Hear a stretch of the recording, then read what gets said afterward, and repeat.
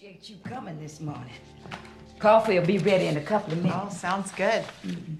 Now, I ran a sales report from the area, wrote down a suggested asking price for the house. Mm-hmm. Well, what do you think? Mm-hmm. Now, what did you say your husband did for a living? Well, we actually haven't talked about that, but he's a sales rep for Brightwell Pharmaceuticals. Mm-hmm. And where did you say you attended church? Well, we occasionally attend Riverdale Community. Mm-hmm. So you would say you know the Lord? Yes, I would say I know the Lord. You think the Lord is okay with this asking price? Mm-hmm. And you have children? Miss Clara, my husband Tony and I have been married for 16 years. We have one daughter, her name is Danielle, and she's 10. She enjoys pop music and ice cream and jumping rope. Oh, well, that's good to know. Mm-hmm. Now, you say you attend church occasionally. Is that because your pastor only preaches occasionally? Miss Clara, I really would like to help you sell your house. That's why I'm here. As far as my faith is concerned, I believe in God, just like most people. He's very important to me. Mm-hmm. Well, let me get our coffee. So if I asked you what your prayer life was like, would you say that it was hot or cold? I don't know that I would say it's hot. I mean, we're like most people. We have full schedules. We work. But I would consider myself a spiritual person. I'm not hot, but I'm not cold either. Just, somewhere in the middle. Here you go. I've got cream or sugar if you need it. Oh, no, thank you. I like it black.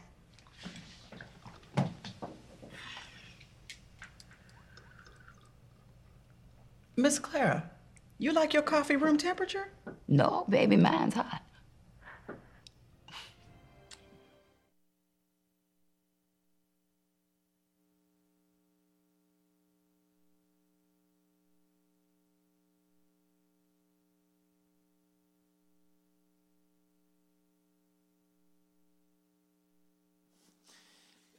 So I am Craig Carson. I am the youth pastor here with my wife, Leah. We certainly enjoy having youth. We meet on Wednesday nights over there in the room. If you know a youth, if you want to be a youth, or if you want to kidnap a youth, bring them over to Wednesday night over here in our room out the back of the sanctuary. Don't kidnap. That was wrong. I shouldn't have said that. Okay, right there. So that movie is called the War Room movie. War Room is what it's called. And it's just a funny little clip about everyone needs that kind of person in their life that just encourages them and do that. And I bet you're sitting there and you're thinking, great, another sermon about I need to pray more. That's not what this is. Sorta.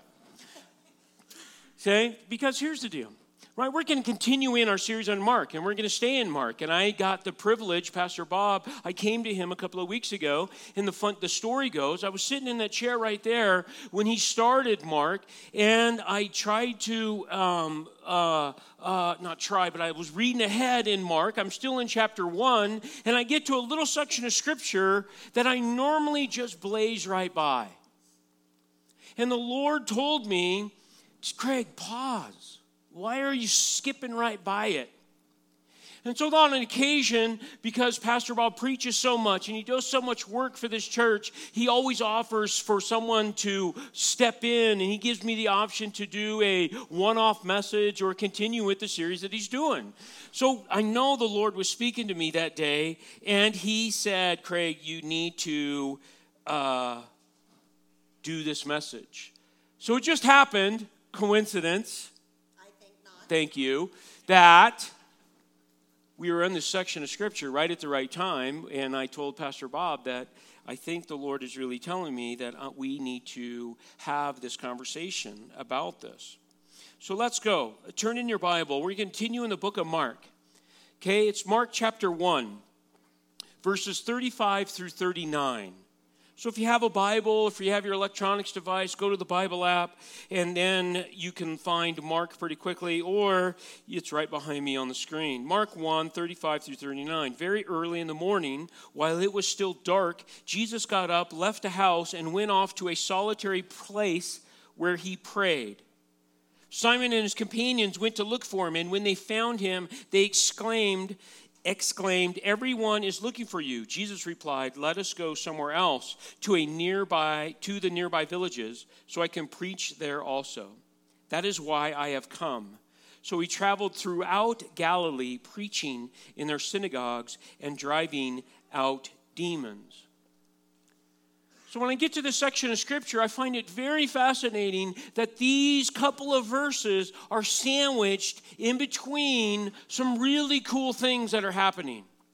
And if you remember the passages that Pastor Bob preached on, if you don't, I would encourage you to go listen to them online. They're all out there where he talks about all this. But let me just run down of what's going on in this section of Scripture.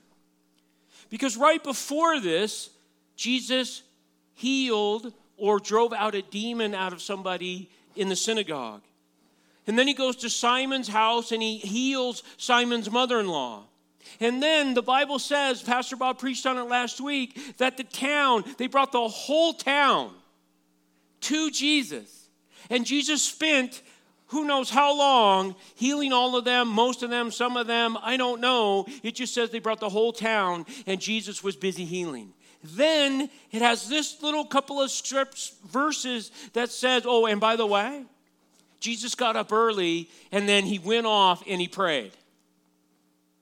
And then right after this, he picks up the same old thing where a person with leprosy comes and Jesus heals him. And Pastor Bob will get to that next week, which is really cool. But I just found it fascinating that this section, normally when I read this section of Scripture, this also account is in Luke also, if you want to follow it in the other gospel. In Luke, the same story is in there, right? But oftentimes I blaze right by it. Because the healings happen in the front, right? And then, oh, yes, I know, Jesus goes out and pray. I should go out, I should get up early, and I should go pray, yes. And then I move on. And then he goes and prays again for somebody with leprosy, and he heals them. But all of a sudden, the Holy Spirit grabs my attention in that chair right there and says, stop, pause.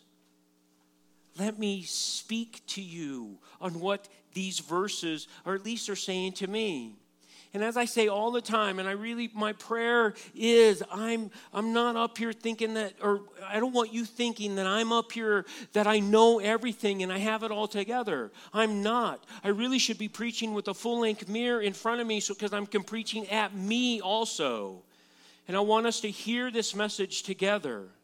But the Lord really spoke to me as I was sitting there on some very cool things that are in this section of Scripture.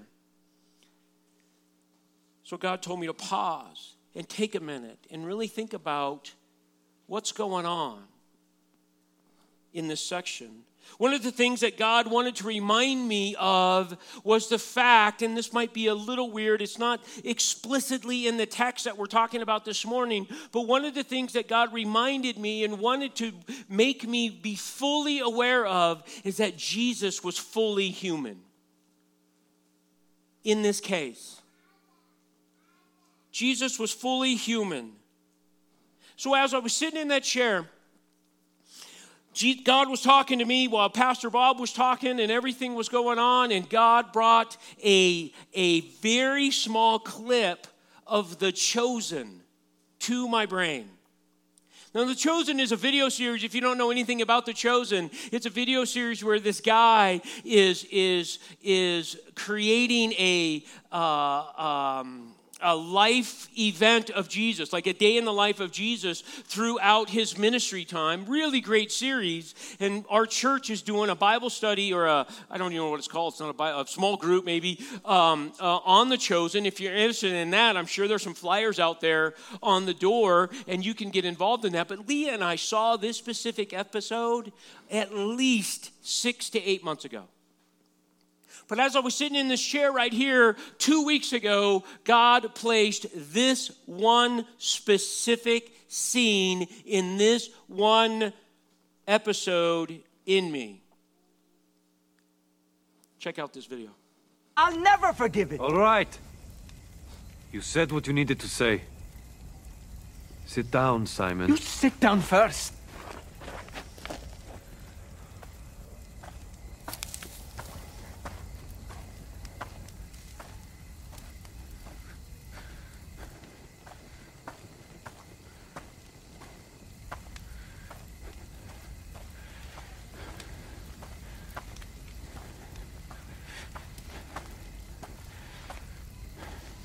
Good night.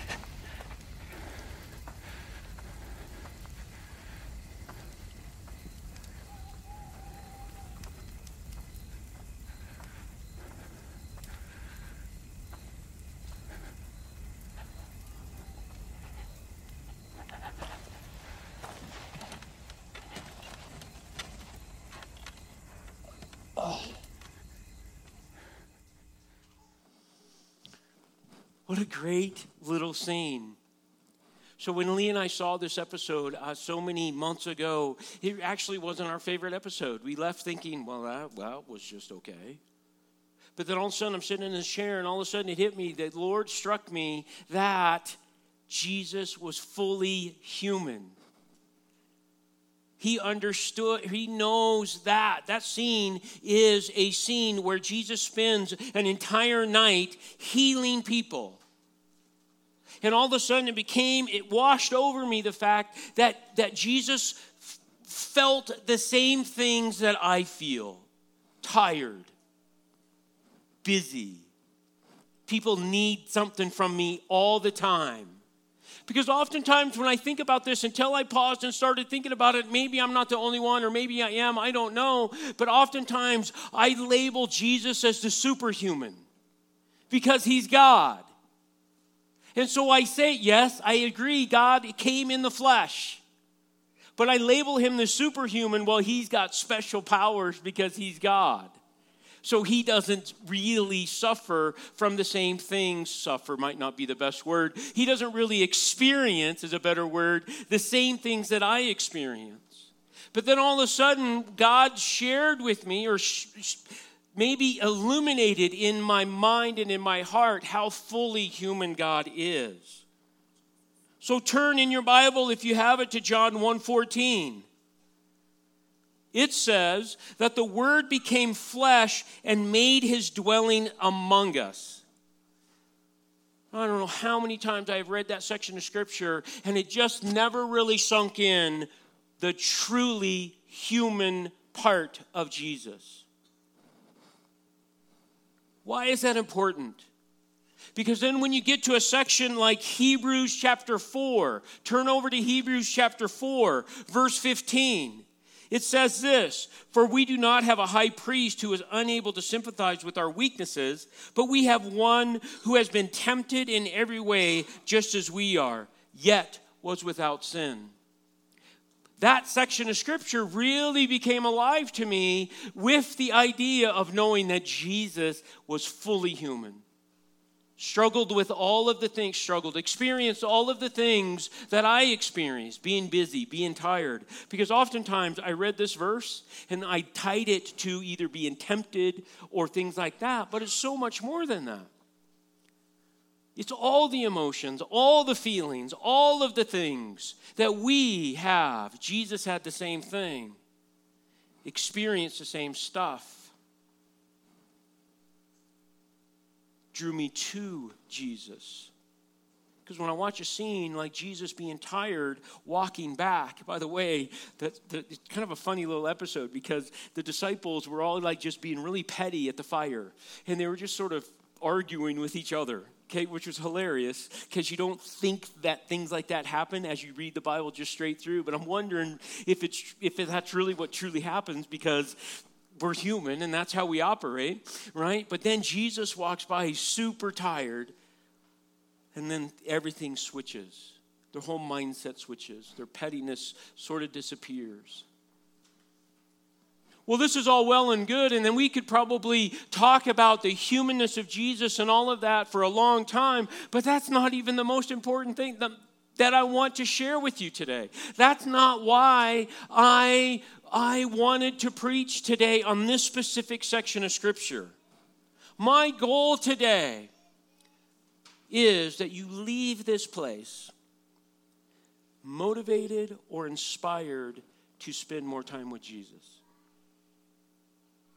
I want you to go from a I need to attitude, because all of us, I'm pretty sure all of us in this room can say, I need to spend more time with Jesus.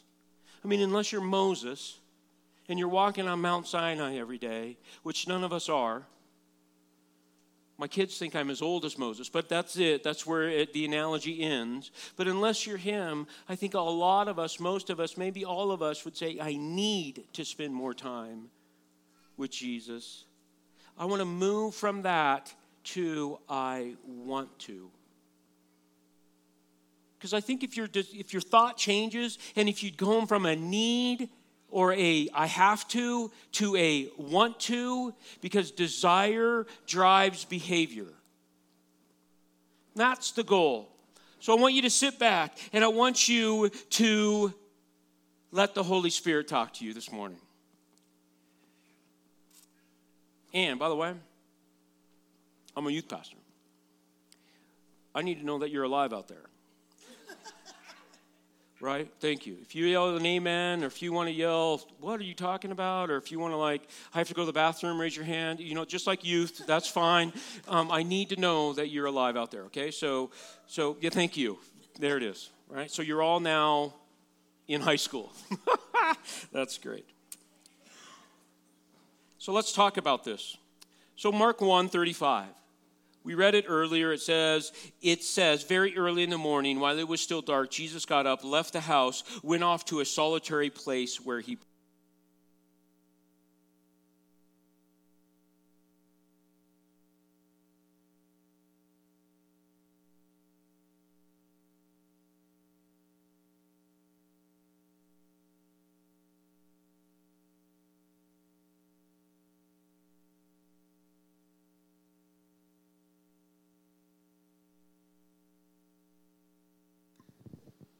Do you want to try it?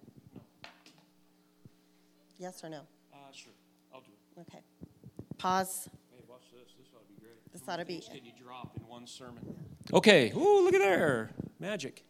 You can do it, Craig. Oh, see, we'll see if my thumb goes crazy over here. All right. Hey, let's break it down. So Mark 1:35. It says, very early in the morning, while it was still dark, Jesus got up, left the house, went to a solitary place where he prayed.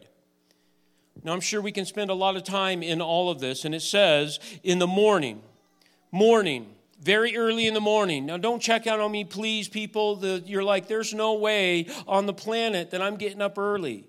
But if you read the text, it says very early in the morning, Jesus got up somewhere between 3 a.m. and 6 a.m. Mind you, this was after he spent all night healing people.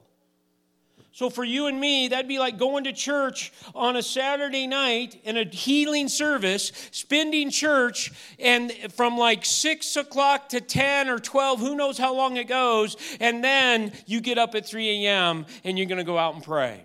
Anybody? No way. There's no way on the planet that's going to happen.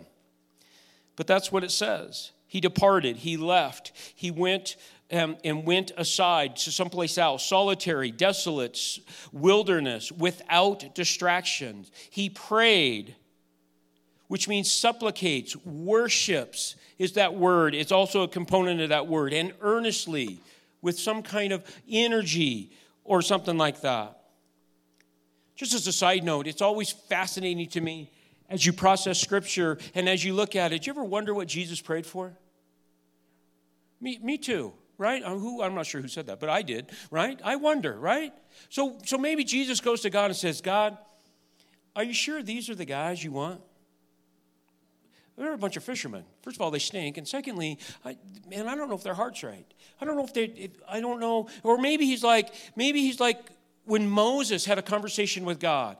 Do you remember this? Way back in the Old Testament, when he had a conversation, Caleb was part of one of the spies that goes into the promised land. And when they come back, most of the spies, all but 2, said that we can't go into the promised land. But Caleb is the only one that said, yes, we ought to go. Well, then God gets really mad at all the Israelites, and he's ready to wipe them out. So Moses has this conversation with God and really, for all intents and purposes, changed God's mind, if that's possible. And that there's probably some doctrinal issue with that right there. But he changed God's mind, is what Scripture says. And then the rest of the story you can read. So I don't know, it's just fascinating to me what Jesus prayed when he went off. Doesn't really say. And we can sit there and we can talk about all the importance of getting up early, starting your day off right with God. We can talk about being apart or alone. We can being not distracted. We can talk all about that because all of those things are important, but that's not what I'm trying to get to. I want to know why. What the question that was brought to my mind is, why did Jesus get up early, go to a place, and pray? And I think if we can answer that question for ourselves, I think we go from I need to pray to I want to pray. And let me change the word altogether, because this isn't about prayer at all. I want you to go from I want or I need to be in the presence of God to I want to be in the presence of God. So I think God shared with me some insight that I hope is helpful for you, and it might encourage you to pray or to be in the presence of God.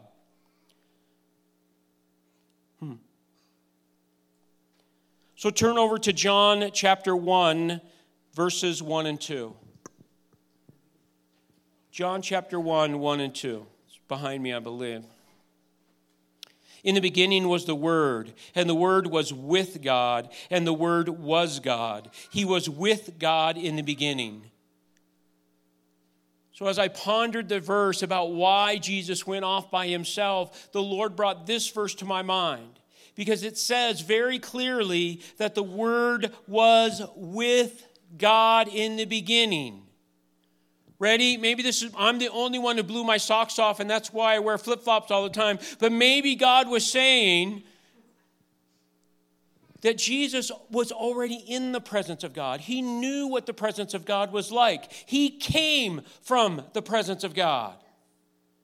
So he knew what it was like, and he longed to be back in it.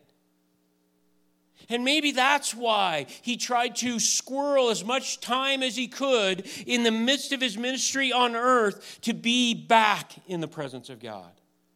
Because he left the presence. He knew what it was like. Way back at the beginning.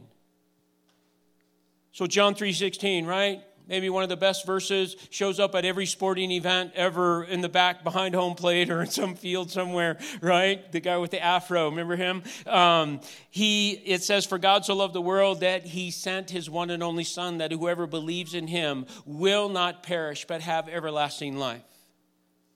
Here's where it matters to you and to me to be in the presence of God. Because you remember Jesus was with God in the beginning. That's what it says in John 1. But then God sent him. Jesus willingly left the presence of God for you and me. That's cool. That should have got an amen. It's a little late, George. Come on. Drink some coffee. That's really great. But I think it gets better than just that. You see, I think originally mankind was created in the presence of God. Do you remember the story? Genesis 1, 2, and 3, right? God created the heavens and the earth, and then he created man and woman, and he placed man and woman in the garden, right? Well, then the whole tree gate happened, right? And we get kicked out of the garden. Yeah, Treegate. That was the first news flash of the century right there. Okay, Treegate. Right? But there's a verse in Genesis that just really struck out me all of a sudden. Right? I need you to go to Genesis chapter 3, verses 8 and 9. Listen to this. Right? So this is after Adam and Eve eat the fruit of the tree that they weren't supposed to. And then this verse happens. Then the man and his wife heard the sound of the Lord God as he was walking in the garden in the cool of the day, and they hid from the Lord God among the trees of the garden. But the Lord God called to the man, "Where are you?" Now, oftentimes I read that verse of Scripture, and I'm always thinking about the negative, right? They sinned, and then they're going to get kicked out of the garden. But let me flip it for you in a minute, because the assumption is made that prior to this, they walked with God in the garden. That's cool. That's how man was created. They heard the sound of the Lord. That just means that they were there together. And then sin messed it up, as it always does. The Bible says, for all have sinned and fallen short of the glory of God in Romans 3. And then it says in Romans 6, for the wages of sin is death. So right after that, the Treegate happened, there was consequences. So then there was a barrier set between you and God, between me and God, between all of man and God. So we were originally created, not you and I, but Adam and Eve were originally created to be in communion with God, just like Jesus. It says in John 1.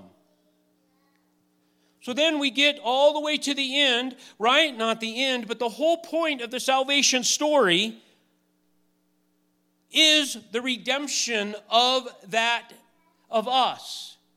God didn't want to leave us in a place of separation, so he sent Jesus, his son. We already read it in John 3. He sent Jesus on our behalf to die on the cross for us so that that relationship can be restored. And then it leads me to one of my favorite go-to passages of all of Scripture when I'm preaching. And it's really significant, which is Matthew 27:51. So let me set the scene for you in Matthew 27:51. So this is after Jesus was arrested. This is after Jesus was nailed to a cross. And he's on the cross. And this is the moment Jesus breathes his last breath. This verse happens, really significant in what we're talking about today. At that moment, the curtain of the temple was torn in two from top to bottom. One verse that has really significant meaning, at least to me. Because if you don't understand, or if you don't know what that temple is, or what that temple or that curtain in the temple represents, then we miss really what's going on. So in the Old Testament, it talks about the temple, and it talks about how it was built. And right in the middle of the temple was what was called the Holy of Holies. And that Holy of Holies was barricaded, if you will, or blocked off by this huge curtain. Really tall, really thick curtain. And once a year, because God set up a sacrificial system for our sins, only the high priest could go into the Holy of Holies to offer sacrifices for all of Israel. Matter of fact, they tied a rope around the high priest's ankle in case he died in the Holy of Holies so they could pull him out. Because it was said, and it was true, that that's where the presence of God is. That's the temple, that's the curtain that we're talking about in Matthew. When Jesus died, that curtain was tore from top to bottom. That's great news. Because you remember that Hebrews verse we talked about where Jesus is able to sympathize with our weaknesses? Well, that's sandwiched right in between a couple of verses that are really important. Hebrews 4:14 through 16. Therefore, since we have a great high priest who has gone through the heavens, Jesus, the Son of God, let us hold firmly to the faith we profess.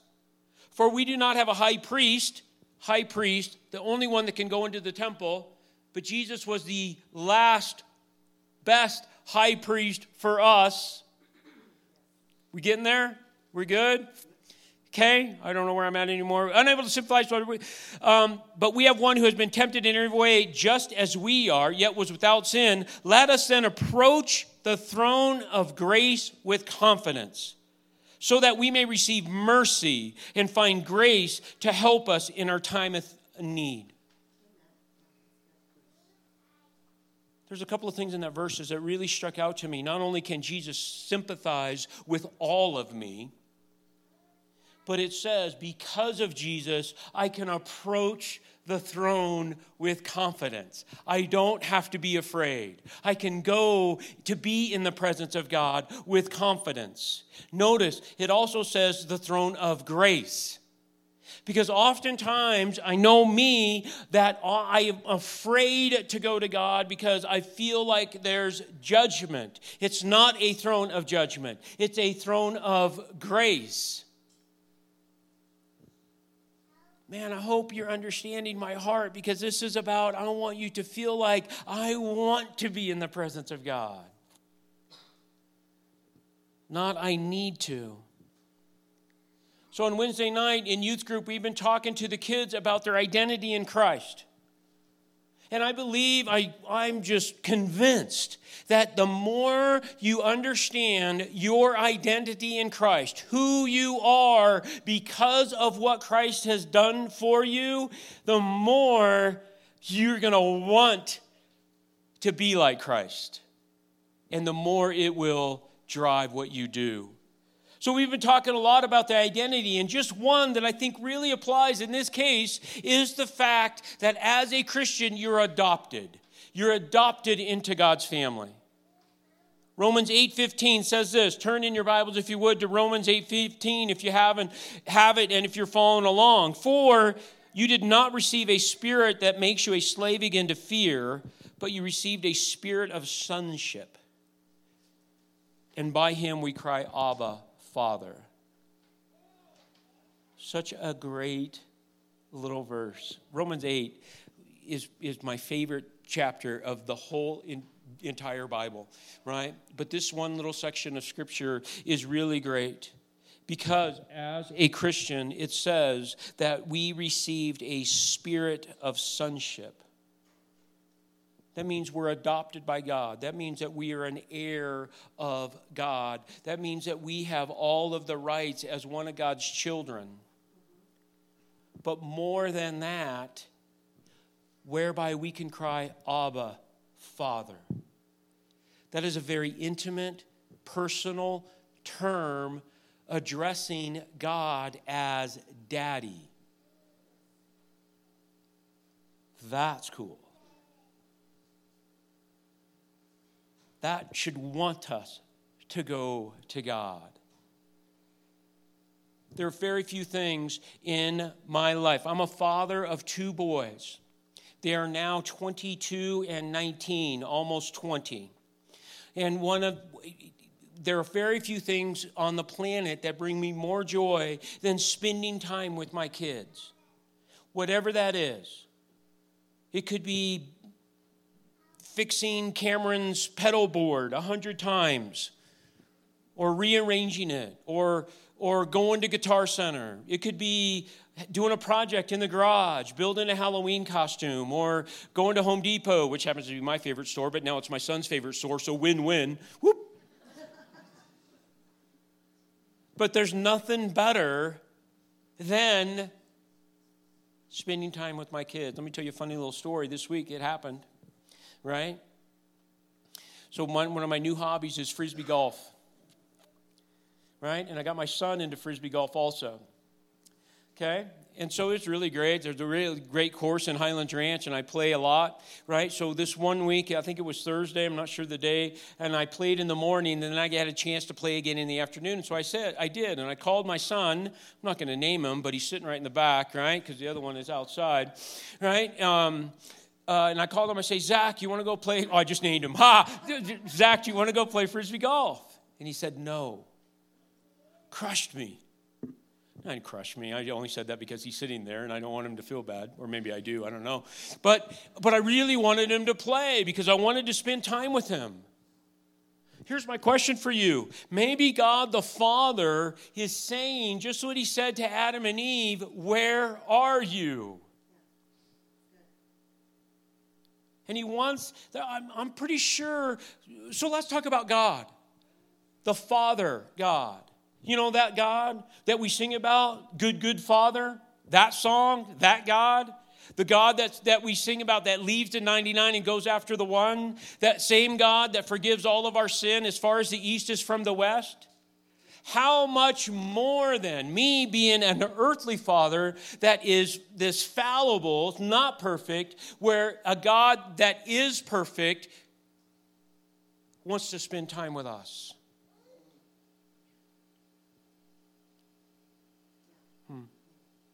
I want what the psalmist wrote in Psalm 42.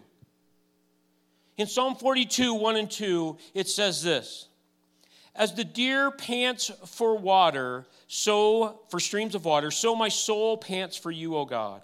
My soul thirsts for God, for the living God. Where can I go? Not where. When can I go to meet with God? A sense of anticipation of meeting with God. A sense of when's the next time? When can I go next? My soul thirsts for God. That's my prayer for me. I hope it's a prayer that you have also. It goes from, I want to be with God. It also says in Psalm 27:4, David writes, one thing I ask of the Lord, this is what I seek, that I may dwell in the house of the Lord all the days of my life. That I may dwell in the house of the Lord. That I might be in the presence of the Lord as much as I can.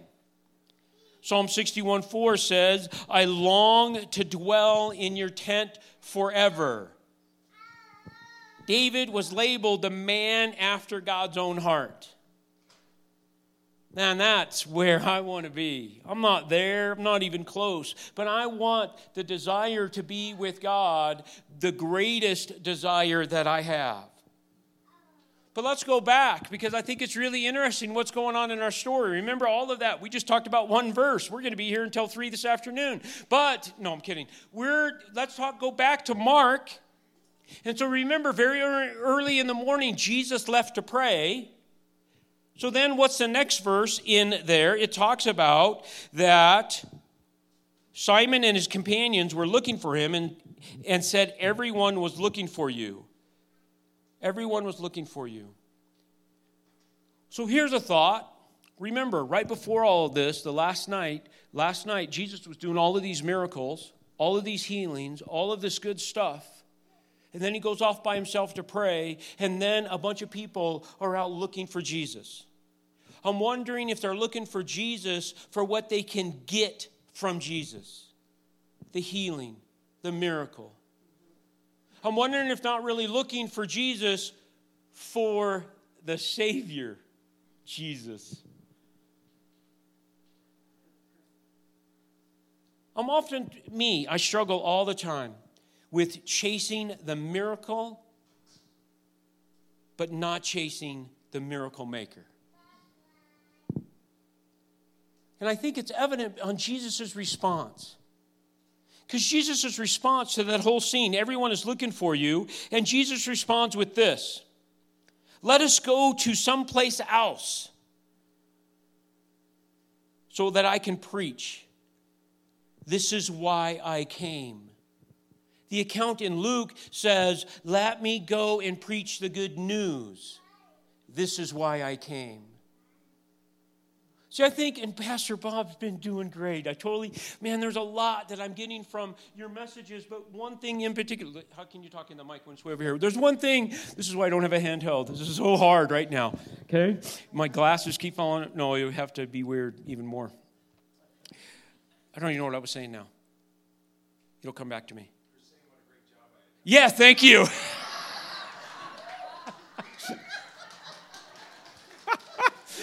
I do now. I remember. Great. Perfect. Remember that when my reviews this week. Okay. So one of the things that Pastor Bob is mentioning all along is the miracle should drive you to the Savior, to Jesus, the person of Jesus. The healing, the miracle, all of that, that's all good. And I think the power of God is live and real. We heard a bunch of testimonies last week about how it's happening. That's really awesome. But what's even more awesome is that you're saved. Oh, matter of fact, I didn't even say this last service, but very quickly, I'm so sorry, I'm 2 minutes over, okay? That there's an account in one of the Gospels where Jesus sends out the disciples, and they're all excited because they heal a bunch of people, right? They come back, and they're all excited. They report to Jesus that says, wow, even the demons listen to us. Jesus goes, that's awesome, but you should be happy that your name is written in the book of life. Yeah. Wow. See, the miracles were secondary to the message of Jesus.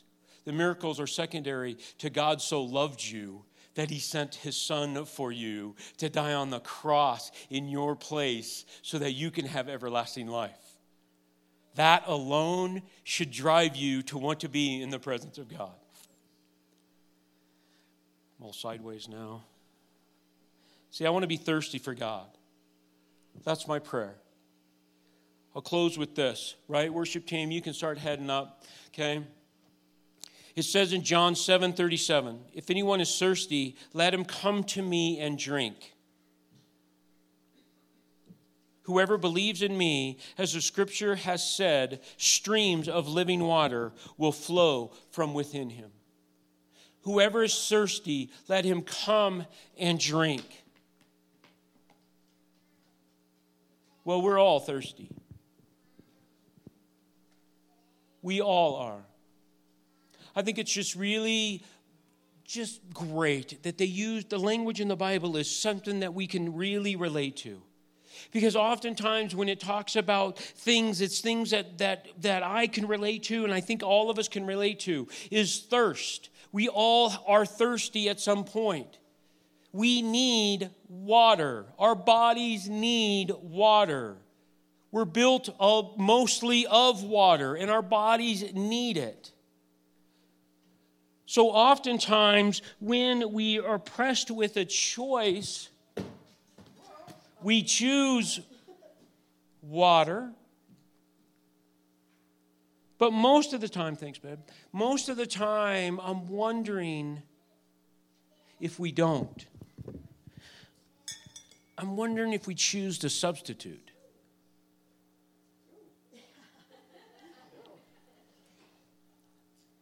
So when we get up in the morning, we can have a choice, right? We have a choice. What I'm here to tell you is our desire drives our choice. Our desire drives the decision we'll make. And oftentimes in our spiritual life, we pick substitutes that don't quench the thirst. They might temporarily, but they don't. So then in the previous service, I pulled something. I just grabbed stuff out of my refrigerator at home, and I pulled this out, and I don't even know what it is. And Leah goes, it's water-ish. It is. And I say, you have no idea the spiritual content of what you just said. Because a lot of us are water-ish This too is kind of water. in the presence of God. Man, I just want to encourage you. Your desire drives your behavior. Just like drinking water in your body, it's easy to forget. And do you realize in your body that your body will, you can train your taste buds to no longer want water? And I'm wondering if we do the same thing spiritually. So now we're going to take communion, right? And I just love communion. I love the fact that our church does communion every week. But I say and time again that if you're just taking communion to go through the motions, you should just not. You should take communion because it's meant to do something that God intended it to do, which is whenever you do this in remembrance of me. Do this in remembrance of what Jesus did for you. He died on the cross for you. His body was nailed to a cross. His blood was shed for the forgiveness of your sin. I'm not going to make any assumption in this room right now that if you have never made that profession, maybe this morning's the time. I'm not going to ask you to raise your hand. I'm not going to ask you to do anything unless you really want to, because here's what I know. If the Lord is working on your heart, the Lord's working on your heart. You're going to feel a tug in your heart that says, I need to make that decision. And if you need to make that decision, I personally want to talk to you. Come find me. I will pray with you. Because that's the most important thing. So as you take communion, for all of us, it's a great time to just come and have a moment with God. So as the Bible says, these elements have new meaning, right? The bread represents the body. The wine or the juice, which is at the crosses. Pastor Bob and Pastor Gabe will be serving you communion up here if you want. But it has new meaning. It means whenever you do this in remembrance of me. Remembrance of me is what Jesus did for you. It's a great time to connect with God. Just like my kids coming to me, sure, there might be some confession, there might be some crying, there might be some, oops, I messed up. There might be all that kind of stuff, right? But Jesus wants you to come to Him. Wants you to take a moment and reflect on what He did for you. Because I think the more that we reflect on what He did for you, the more it drives us to be more in His presence. And that's the goal. That's the goal. Let's pray. Jesus, I just thank you. I thank you that you came down. You suffered on the cross for me so that I can have a relationship with you. Lord, and I just want to praise you for that. So, Father, my prayer for me, for all of us, Father, that as that sinks in, that our desire to be in your presence is more and more and more. So, Father, I just give you thanks this morning. Thank you for the privilege and the honor of sharing what you put on my heart. So, Father, we give you this time, and we just want to praise the name of Jesus. Amen.